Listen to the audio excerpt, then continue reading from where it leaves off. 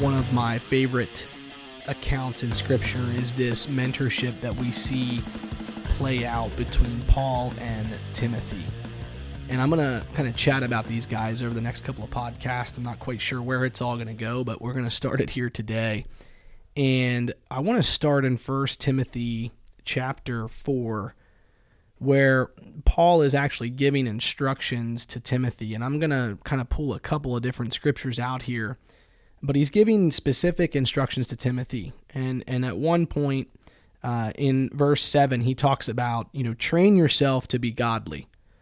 And he talks about, hey, physical training is of some value, but godliness has value for all things, right? And then it goes on a little bit, and he talks to them. He's writing to Timothy and saying, command and teach these things. Don't let anyone look down on you because you are young, but set an example for the believers. And he gives them in a couple areas here. He says, set an example for the believers in speech, in life, in love, in faith, and in purity. Until I come, devote yourself to the public reading of Scripture, to teaching, to preaching. Do not neglect your gift, Timothy, which was given you through a prophetic message when the body of elders laid their hands on you. And he goes on to say in verse 15, be diligent in these matters. Give yourself wholly to them so that everyone may see your progress. Watch your life and your doctrine closely. Persevere in them, because if you do, you will save both yourself and your hearers. So why do I bring this up? I think this is one of the most impactful lessons that we can learn about mentorship from both the mentor and protege standpoint here. But we see Paul is saying to Timothy, listen, number one, as your mentor, I want to encourage you and challenge you to train yourself to be godly. And that is for both now and for eternity. There's benefits for the now in doing that, and then there's certainly benefits for eternity in life. But train yourself to be godly. So mentors, we can't encourage proteges to train themselves to be godly if we ourselves are not training ourselves to be godly. And number two, what I love about the practical side of all of this is Paul is encouraging Timothy to be an example. He's saying, listen, set an example here in your speech and in your life and your love and your faith and your purity.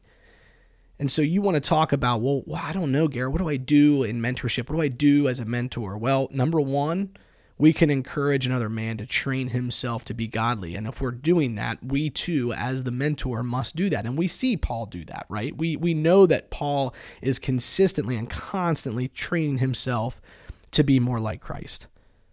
And then we get to the practical piece of that is to say, well, hey, let's start talking about the speech in your life. Let's start talking about your life in general. Are you setting an example for your family? Are you setting an example for your coworkers, for your neighbors? How well are you loving them? What are you doing in your faith? What are you modeling in your faith? And how's the purity in your life? So we see Paul saying to Timothy, train yourself to be godly, set an example. He's telling him to read Scripture, right? Devote yourself to the public reading of Scripture. Go out there and preach and teach. When he says, he ends this chapter by saying, don't neglect these gifts. So mentors, if we really want to simplify mentorship at its finest by looking at this example and this model of Paul and Timothy, a great mentor encourages his protege to train himself to be godly. He encourages him to set an example. He encourages him to read Scripture. He encourages him to preach and teach. And maybe your protege is not a full-time pastor, but guess what? He is the spiritual head of his home. And then finally, we have to always encourage and remind and say, don't neglect, but be diligent. Give it your all. And proteges, we have to respond to this. We have to respond to a mentor's encouragement. And we actually have to do what we say we're going to do. So guys, look at 1 Timothy chapter 4. Look at how Paul is saying to Timothy, train yourself to be godly. Set an example. Read Scripture, preach, and teach. And finally, whatever you do, do not neglect, but be diligent and give yourself to all of it. We'll talk to you guys next time.